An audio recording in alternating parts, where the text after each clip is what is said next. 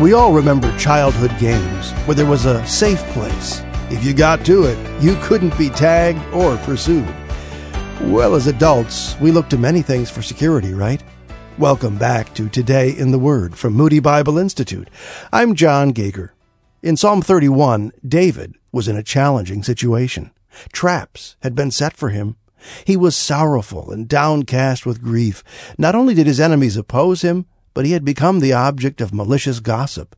In this crisis, David describes the Lord as his refuge.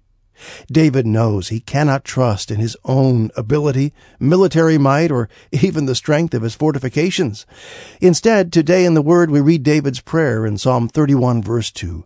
Be my rock of refuge, a strong fortress to save me. He trusts in God's faithfulness and acknowledges that my times are in your hands. He knows that God ultimately wants what is best for him. Over and over in the Psalms, God is described as a refuge. Now, this doesn't mean that dangers and difficult trials will magically disappear, never come our way. Not true. During these perils, though, you and I can turn to God as our refuge and strength, an ever-present help in trouble. Yeah, we're going to face that trouble, but He is our present help in that trouble, all of it. So do you think of God as your refuge? He is your safe place when trials come, you know.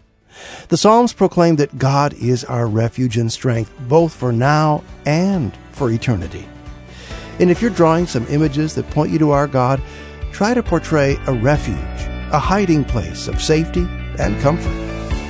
You can read this devotional again at todayintheword.org.